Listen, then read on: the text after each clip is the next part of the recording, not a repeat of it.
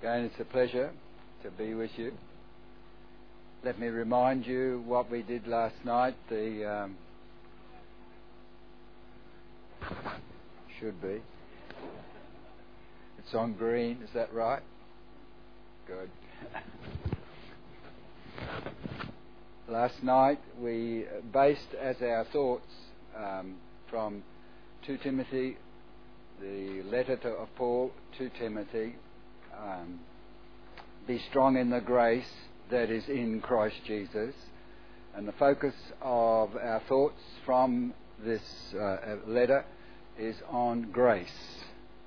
It's the grace of God in Christ Jesus. And we have looked at something of what that grace means, and we've gone back to the Old Testament and seen that grace is seen and mentioned as such in the Old Testament. And we looked firstly at Noah. The circumstances that accompanied that grace was the whole earth had corrupted God's way on the earth. And God said, "Thee only, you only, Noah, have I seen righteous before me in this generation," the 10th generation. He said, "You only have I seen righteous," meaning that he understood the approach to God which Abel instituted right at the beginning and Cain rejected. And we went back through the history of God's dealings with the first people on earth, which have laid a foundation for the rest of his dealings right through the rest of Scripture.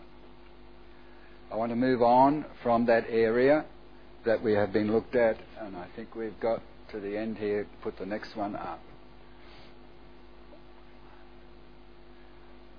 I headed it Grace After the Flood, because again we come to this fact of God's dealings in this world, and it's grace after the flood. Let's bow in prayer before we come to the Word of God. Father, we are privileged to come to your Word. There is no other Word on earth, Lord, that is eternal, unchanging, and given for our benefit. We thank you, you've preserved it for us today. We have the Word of the living God, and by this Word we are taught, we live. And we thank you, Lord, for your faithfulness. You've kept it for us. Thank you for the Jewish nation that has preserved it for us. Thank you for the Saviour who came from that nation. We thank you for your gifts that are so freely bestowed on us. We count it a privilege this morning to come to your Word, break the Word of God, the bread of life to us from the Scriptures. May we see Jesus. May our eyes be drawn unto him by faith, to trust him wholly for all that he has promised to do and will yet accomplish. We thank you for this great grace in Christ, in Jesus' name. Amen. I want to look at grace after the flood. King James uses the word grace, NIV uses the word favour, and your first section is in Deuteronomy 33.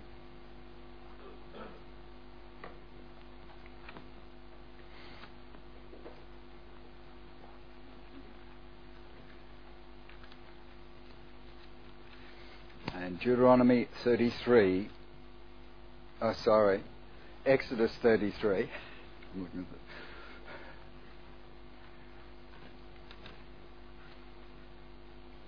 Exodus 33, and we're going to read from verse 12 to verse 17. Exodus 33, verse 12 to verse 17. Moses said to the Lord, "You have been telling me, lead these people, but you have not let me know whom you will send with me. You have said, I know you by name, and you have found favour with me," or grace in my sight. "If you are pleased with me, teach me your ways, so I may know you and continue to find favour or grace with you. Remember that this nation is your people." The Lord replied, "My presence will go with you, and I will give you rest." Then Moses said to him, "If your presence does not go with us, Do not send us up from here. How will anyone know that you are pleased with us, with me, and with your people, unless you go with us? What else will distinguish me and your people from all the other people on the face of the earth? What a statement. The only distinguishing feature Moses called for was the presence of God in their midst. That would distinguish them from every nation on earth.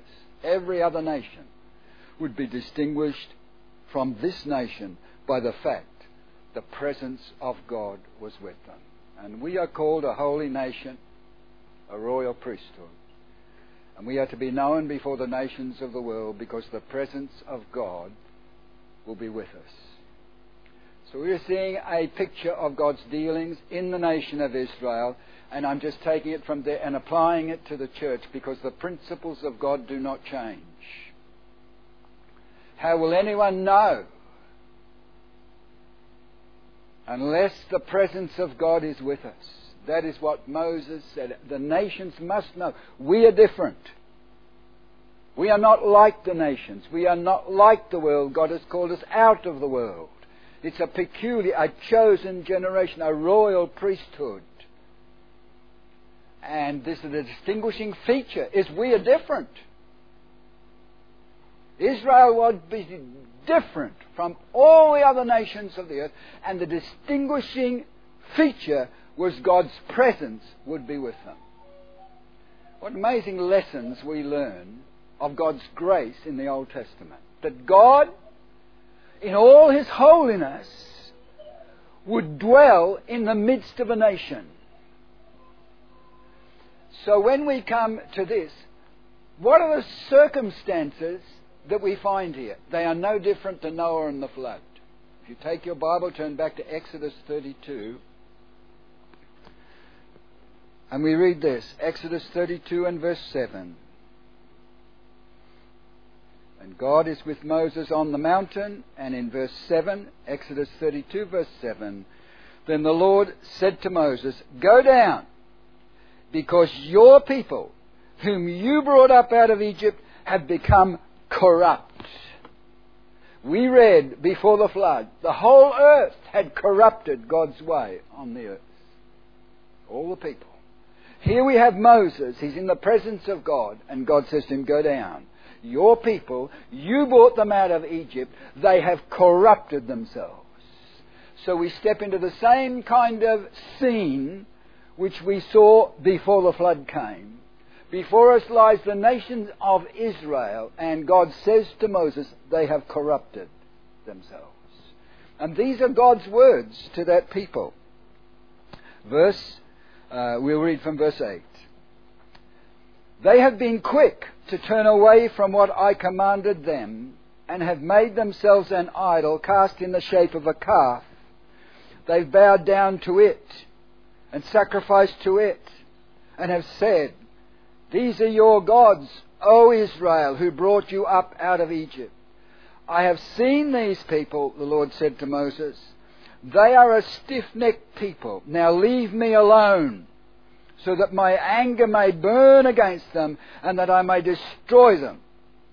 Then I'll make you into a great nation. Wow. The scene is the same. The circumstances are the same. We have corruption before the eyes of God. And God says to Moses, leave me alone, I'll destroy these people. And I'll make of you a great nation. Now Moses belonged to the tribe of Levi, not to the tribe of Judah. There are back of all this the whole plan and purpose of God. And Moses is a figure, a shadow of the one we have in heaven now. It says in Hebrews there, Moses was faithful in all his house for a testimony to what was to be spoken afterwards. But Christ, as a son over his own house, whose house we are, he is faithful. Moses was just a shadow. Christ is the reality. What an intercessor we have in heaven.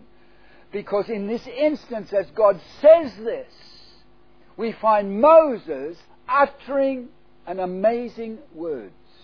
He says this. Verse 11, but Moses sought the favour of the Lord his God. Give us grace.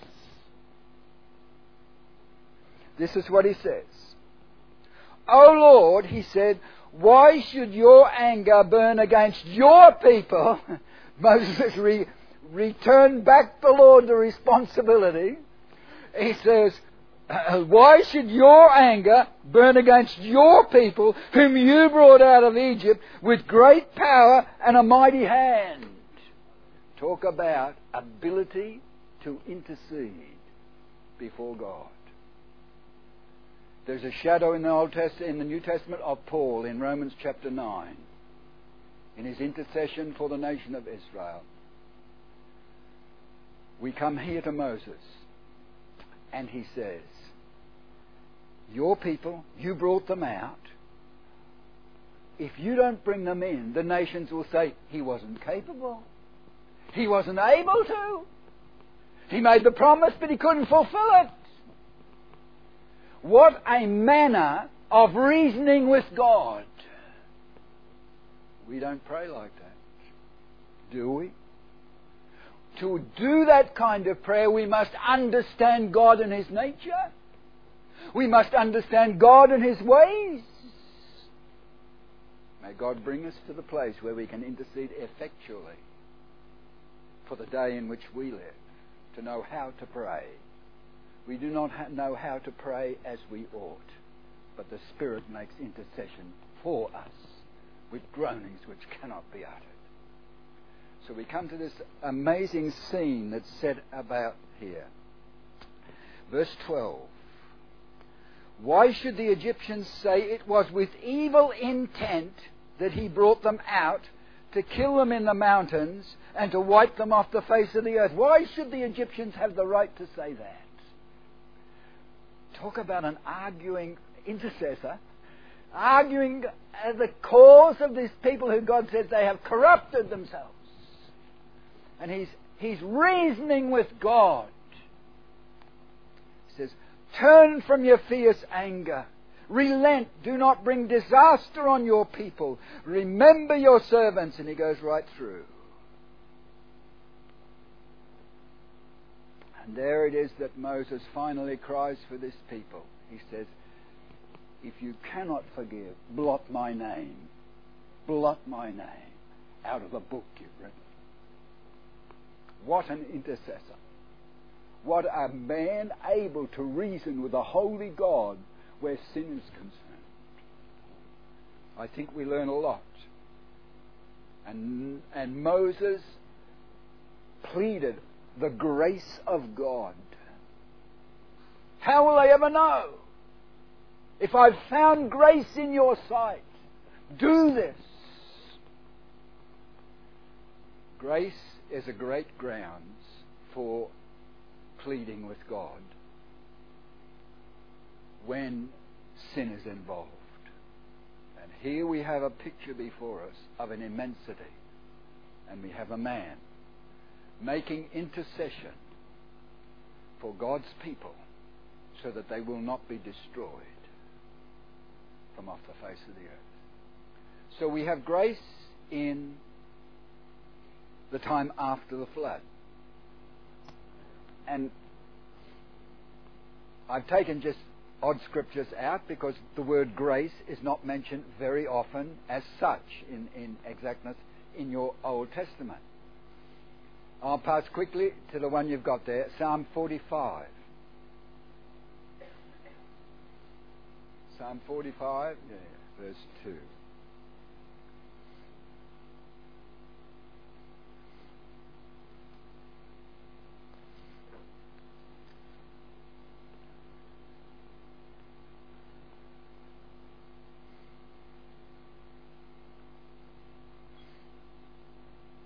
We'll read verse 1 to know what the psalmist is referring to. Psalm 45 verse 1. My heart is stirred, by a noble theme. As I recite my verses for the King, my tongue is the pen of a skillful or ready writer. And these are the words. You are the most excellent of men. Now that can refer to only one person. You are the most excellent of men. And your lips have been anointed with grace, since God has blessed you forever. Now the Bible says, your lips have been anointed with grace. And we went back in the New Testament to find that Jesus was full of grace and truth.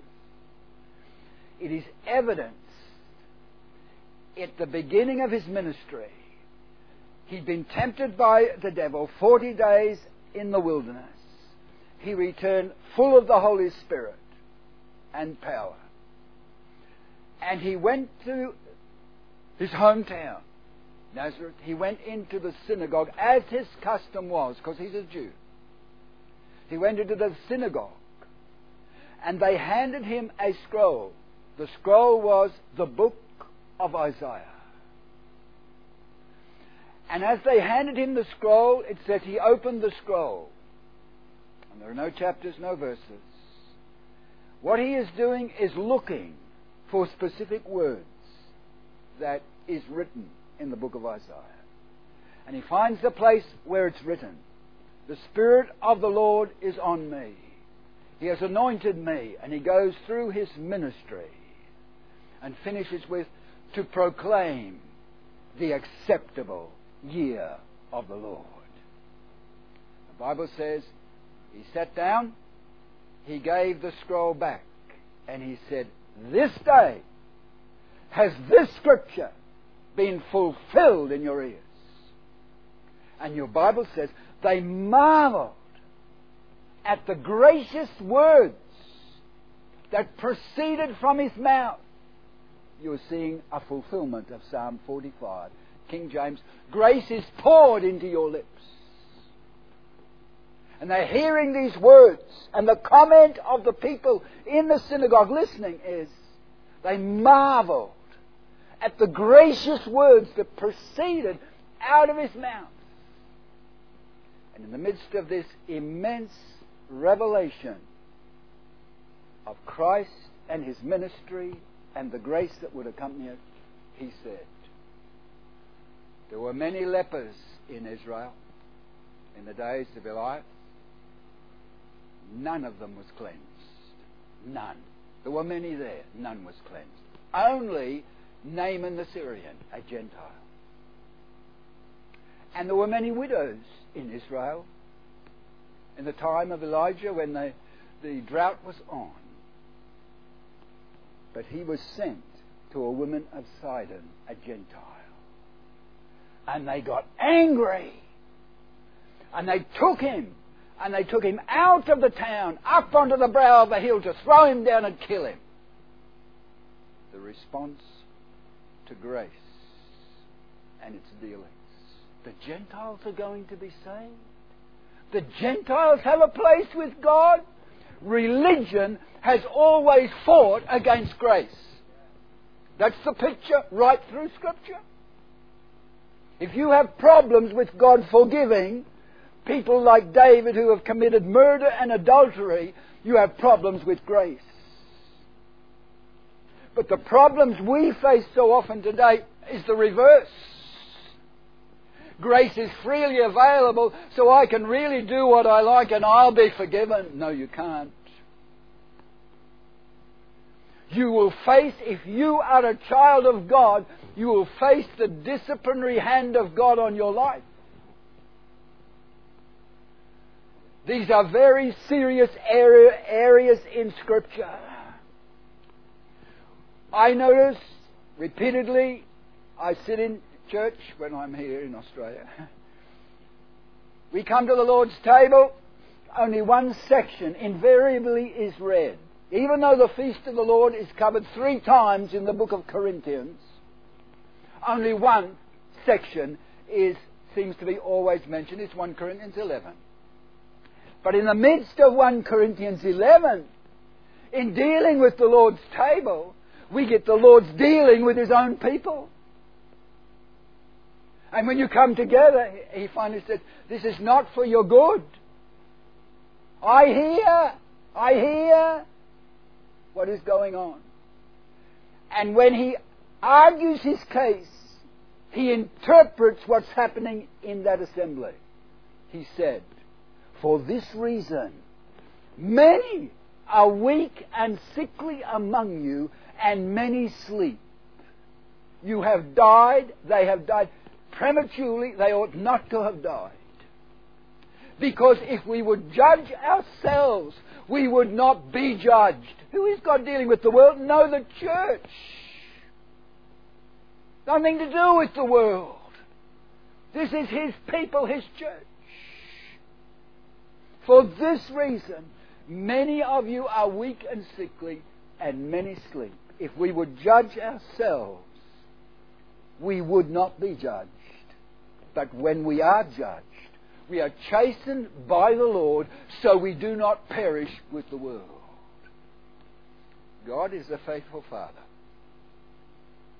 You have had children. Many of you here are married. Some of you are children. And if you're children, you should have been dealt with by your father for certain things you did. The rod of correction drives foolishness from the heart of a child. True. Even though the government may be against it, we don't abuse them, but we correct them, we admonish them, and we teach them why they did wrong and why they deserve what they got. True? So when it comes to the faithfulness of our Father in heaven dealing with His own children, invariably He is the pattern. His dealings are just. We cannot do what we want to do when we have a Father. And so we find the Bible is clear on His dealings. So when we come to this whole area, the Bible says, grace is poured into His lips. And I've taken you to the incident where it happened. And in the midst of that immense grace, we watch the reaction of those who trust in what they've got from God, their religiosity, their law, their own righteousness, and to find that God would go to the nations which had no light, which were not given a law like they had been given, which didn't have the understanding, they didn't have the prophets, they didn't have the priests, they didn't have what God had given Israel. Why should you go to them? We are acceptable in your sight. And they trust in what they have been given. And so they reacted violently, ready to kill Him, throw Him off the mountain. And your Bible says, He passed through their midst. His time had not yet come. But invariably, the reaction to true grace is a hatred of those who proclaim God's grace. Because sin we like. It has a pleasure to it, and we do not want to give it up. That is the characteristic of Scripture in describing the nature of humankind in relation to a holy God. So we go down, and I notice this. You can't separate grace from glory. Take your Bible, turn to Psalm 84. The King James uses different words to the NIV, and you'll find that grace and glory are mentioned there. But in Psalm 84, verse 11, for the Lord God is a sun and shield. The Lord bestows favour and honour, or grace and glory, from those whose walk is blameless. No good thing does He withhold. No good thing does He withhold from those whose walk is blameless before Him.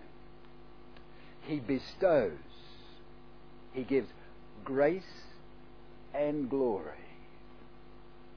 When you come to the great exposition of Paul in Romans chapter 8,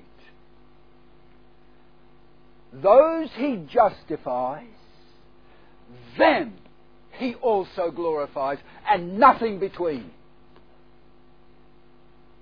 There is no sanctifying work seen between the words. those He justifies, them He also glorifies. There is no limitations there.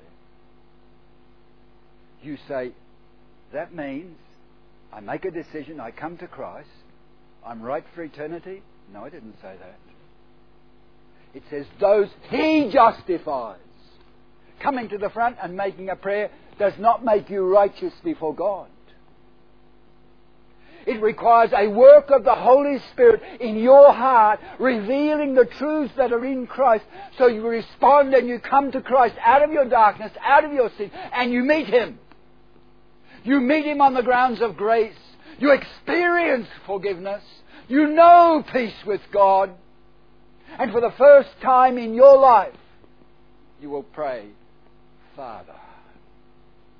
God sends forth the Spirit of His Son into your heart. And you cry, Father, not my earthly one. I have a heavenly one. Birth has taken place. God has done a work. So much dependence today is based on a prayer and a decision done.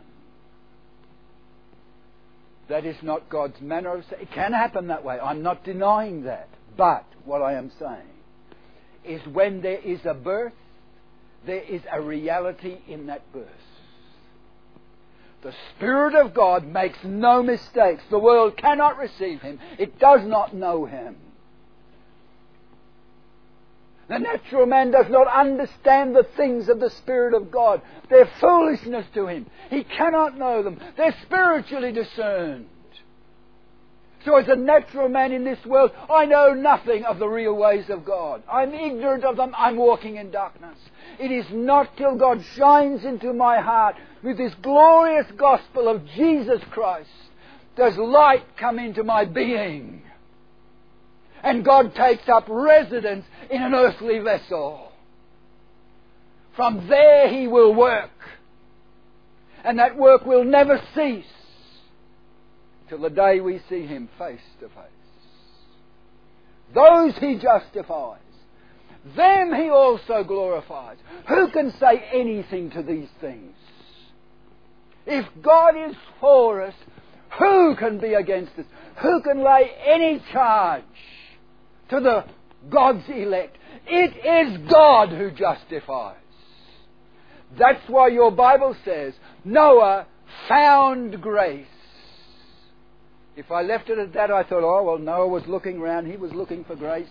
And he suddenly found... Your Bible doesn't say that. Your Bible says he found grace in the eyes of the Lord. The eyes of the Lord looked, and Noah suddenly found himself a recipient of God's grace. I've got a list of hymns. I asked my wife, because I just get bits out of hymns. I remember bits of words, and I want the whole hymn. All right. But as I thought on these, and I'm going to put them up later on the board, as I thought on these, I thought the marvellous understanding that Wesley and some of these men had of what we are talking about today. The immensity of grasp expressed in those hymns of the saving nature God has exerted in us who believe the gospel. We'll touch on it later. But what I am saying is this: you cannot separate grace from glory. You will never know what it means to be glorified till you have received the grace of God in Christ. They're inseparable again. Last one I've left there, dealing with this whole issue of grace, is the nation of Israel. Take your Bible, turn to Jeremiah 31.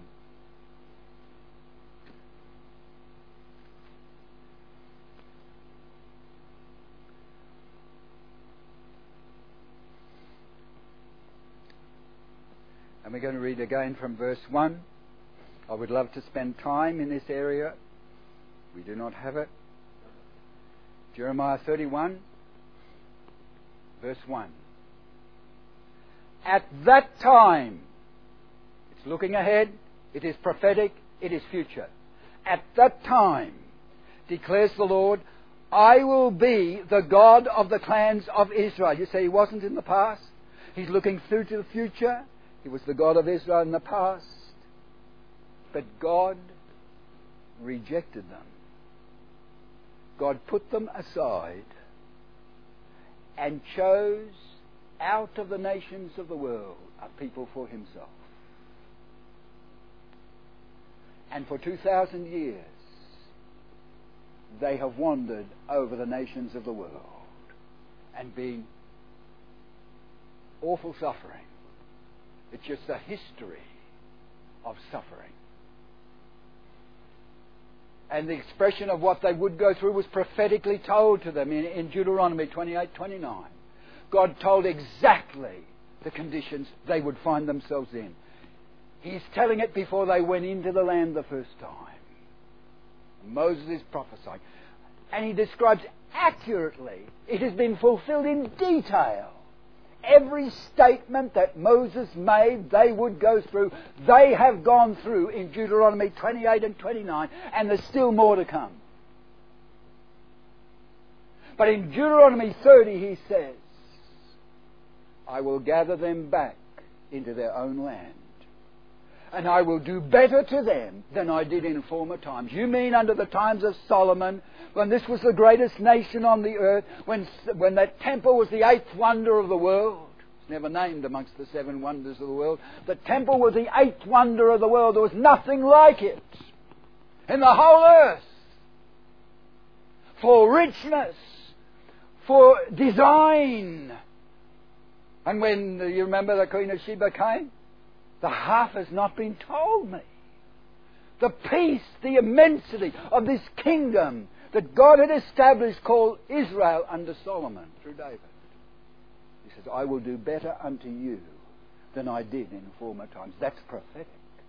So there lies ahead for this people gathered back into their own land an immensity of Scripture yet unfulfilled. We live in amazing times, don't we? We cannot be ignorant of Scripture. We cannot be ignorant of what God has promised to do. It is true, the majority are back in unbelief. They're secular, they follow New Age, they worship all kinds of things today. But God has not finished with them as a nation. His plans and purposes will take place. But when we step here, it says this. This is what the Lord says. The people who survive the sword will find favour or grace in the desert. I will come to give rest to Israel. And He's coming. And He's coming to give rest to Israel. His feet will stand in that day on the Mount of Olives. But before that happens, Jesus said to the Jews, when you see the abomination that causes desolation stand where it ought not, and he's speaking of by Daniel the prophet, Daniel 9, he says, he that reads and understands, let him flee, run to the desert, the wilderness. Because then there will be tribulation such as was not, no, nor ever will be. And we're heading into it. Except those days be shortened, no flesh would be saved. The world has no idea of what is coming upon it. God knows the end from the beginning. Your Bible is a history book from beginning to end. It is all outlined. You deny the beginning, you'll never understand the end because you're worshipping the same God. He did everything exactly as He said in the beginning, and He will do exactly everything as He said will take place at the end. We have an amazing book. You need to know what this book has in it. You need to know the God who caused these Scriptures to be preserved for you and me, that we might not walk in darkness. That day will not take us unawares. We are not in the darkness, we are in the light. God has not appointed us to wrath, but to obtain salvation through our Lord Jesus Christ.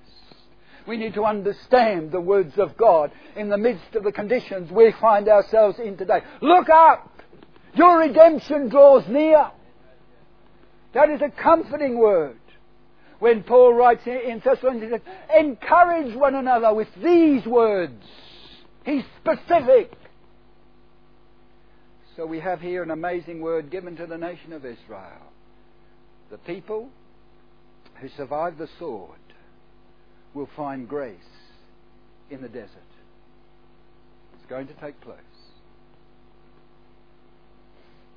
I will come, God says, to give rest to Israel.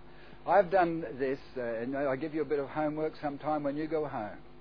Take your Bible, Old Testament, and NIV or King James, write in the words, never again. Never again. Particularly it will mean no more in King James. And you are going to find promise after promise after promise, because God is a covenant-making God and God is a covenant-keeping God. And the words never again occur 3 times in the flood. Never again will the waters cover the earth as I have done. Never again will I destroy the world as I have done. 3 times, never again. Why? Because it's a covenant God made with His own lips and made to the people He addressed, which is Noah, his sons, and all generations after him. And every time you see a rainbow, God is saying, never again. What happened then will never again happen. I destroyed the world in one action. Geology doesn't teach you. You go to university. Geology doesn't teach you that. Your Bible teaches you that. And by the way, when you look at the fossil record, you look at the way the world is laid out, the topography of the world, and the sedimentary layers, and all that goes with it, you're going to have to agree with your Bible, not with the science. So when you come to these areas, we have an authority beyond any other book used to teach, which a man has written down his thoughts. This is God's Word, and it's for the nations of the world. And every time you see a rainbow, you are hearing God say, never again. When you pick up your Bible in your Old Testament, never again will Jerusalem be trodden down by the Gentiles. Never again will an alien tread its streets. It will be safe. Never again, never again, never again. Go through Joel, Hosea, and it's never again, never again, never again. So there's coming a point in history where you see what's going on today. God says, never again. They are comforting words to a covenanted people who have experienced the judgments of God as a nation at the hands of the nations of the world. And God has a promise ahead, never again. You know what's happening? Because I have to move amongst the Pacific, where Seventh-day Adventists have done a lot of damage, created chaos, torn churches and families apart. It is dreadful what I observe going on, both in Solomon's, Fiji, Papua New Guinea, Vanuatu. That's the main areas where I've had to deal with this in public meetings and in Bible colleges. Nebuchadnezzar's vision is where they start, and they're correct. Their interpretation as they start is correct. They see these nations because they're unveiled in your Bible. The Babylonian Empire, the Medo-Persian Empire, the Grecian Empire, and the Roman Empire are history. And because it's a Gentile king who is seeing Gentile domination over the Jews, over Jerusalem, over the temple, and over the land of Israel, there is no Jewish suffering seen. Daniel has 4 visions late in life. This is when he's young. He interprets this vision. When he's old, he has 4 visions very clearly, paralleling what Nebuchadnezzar saw. But every one of them involves Jewish suffering. The first 2, his face goes white, ashen white. He is sick. He cannot do his work because it's his people. So the first two visions deal with that. When you start with the third vision, it's your people, Daniel, your holy city, and my sanctuary, my temple. And so God defines the history. When will all this take place? Well, you only have to go to the Gentiles' dream that he had, Nebuchadnezzar. When you're reading it, I don't know what the Bible means to you when you read it. To me, it lives. It just lives. It means exactly, I see it as it happens. So I am standing there. What was Nebuchadnezzar? He suddenly saw this statue. He didn't see it develop. He saw this statue stand before him. And he was astonished at this immense image that he saw. His whole being was occupied. He noted every detail on that image. He took it all in. Then suddenly, a stone cut out without hands, not of human origin, suddenly came down and smashed the image in its feet, ground them to powder.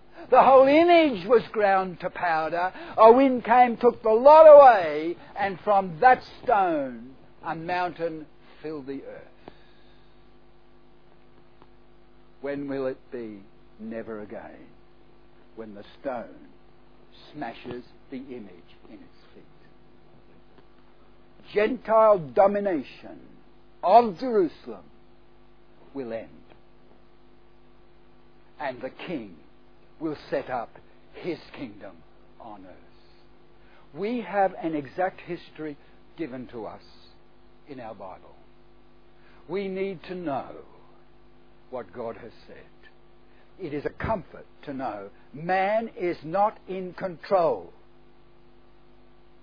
The leader of Iran, who's going to wipe out the nation of Israel, is not in control.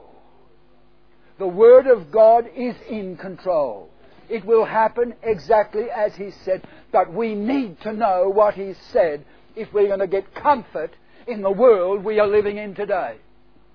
If you listen to the media, if you watch your television set, if you watch all that's going on, you are going to be filled with fear.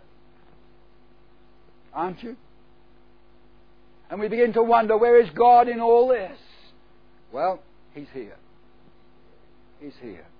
Every word that He has said, He will fulfill. And grace is going to be extended to the nation of Israel. He will pour on them, Zechariah, He will pour on them as a nation the Spirit of grace and supplications. They're going to lift their hearts and voices to the God of heaven because they will be so desperate in their situation. There is no way out. And I've told you the pattern is this. When the earth is corrupt, grace appears through Noah. When Israel is corrupt, grace appears with the intercession of Moses. When Israel has corrupted his way upon the earth, grace appears in the person of Jesus Christ, returning to them. They will look on me whom they pierced. They will mourn for him as one mourns for his firstborn son. Every household apart, weeping, because they will recognize they killed their Messiah. And He was the Lamb of God. And they will understand. They will know their Scriptures. It will come as a revelation to them. As a nation will be born in a day. Talk about the power of God in miraculous workings in the last days. This book is real as much as He is known worldwide as the God who brought Israel out of Egypt. And that feast has continued unbroken for that nation from that point till now, till then. He said it will no longer be said, the God who brought Israel out of the land of Egypt. It will be said, the God who brought them out of the north country, Russia, And from all these other countries, he brought them back. That's what will be said. So God is going to do a work, an immense work, yet to happen on the earth. Our work, where we have Jewish people in contact, is to show them from the Scriptures, as Paul did every time he went into a synagogue.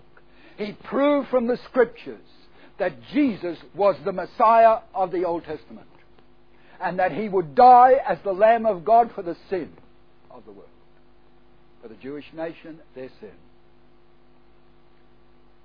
So we come to an understanding there is grace exhibited in the Old Testament. True? Then we come to the thought, and I've gone very quickly through spanning your Bible, but now I come to the most amazing area. If you will grasp it, it is immense, and the truths are very rich. We turn from what we call the Old Testament, from Genesis through to Malachi. We switch now and come across to the New Testament. We call it the New Testament. Next one. What I've done in this is to show us the sequence God has left for us in Scripture, because these books are in divine order. All right? So as I've just laid them out in sequence, and I've put comments, I'm going to add to the comments that you see on the screen there. Your Bible starts with 4 books. What are they? The Gospels. What's their names? Matthew, Mark, Luke, and John. Tell me where the word grace appears in those Gospels. Good. Only in the book of John, and only at the beginning of John. Only in the book of John, and only at the beginning of John does the word grace. It's nowhere else in all the Gospels.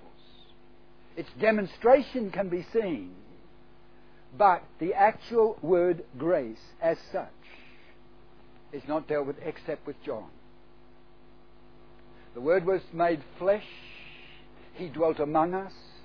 We beheld His glory, the glory as of the only begotten of the Father, full of grace and truth. Of His fullness have all we received, and if you've got the King James, grace for grace. So in the 4 Gospels, the only mention of this word grace is there. Then you come to the book of the Acts, and you'll find the word grace is mentioned frequently through the book of Acts. And it was Paul's task to testify to the gospel of the grace of God. And he said, I want to finish my course. What I've been given by God, I want to finish, to testify to the gospel of the grace of God. You pass from there and you come, the book of Acts is how the church functioned in missionary and outreach, its development. But you come to 7 letters. You can group them. There are 7 letters. Romans, Corinthians, Galatians, Ephesians, Philippians, and Thessalonians. 7 letters. And you are going to find, if you take those letters, the word grace is everywhere. In all those letters.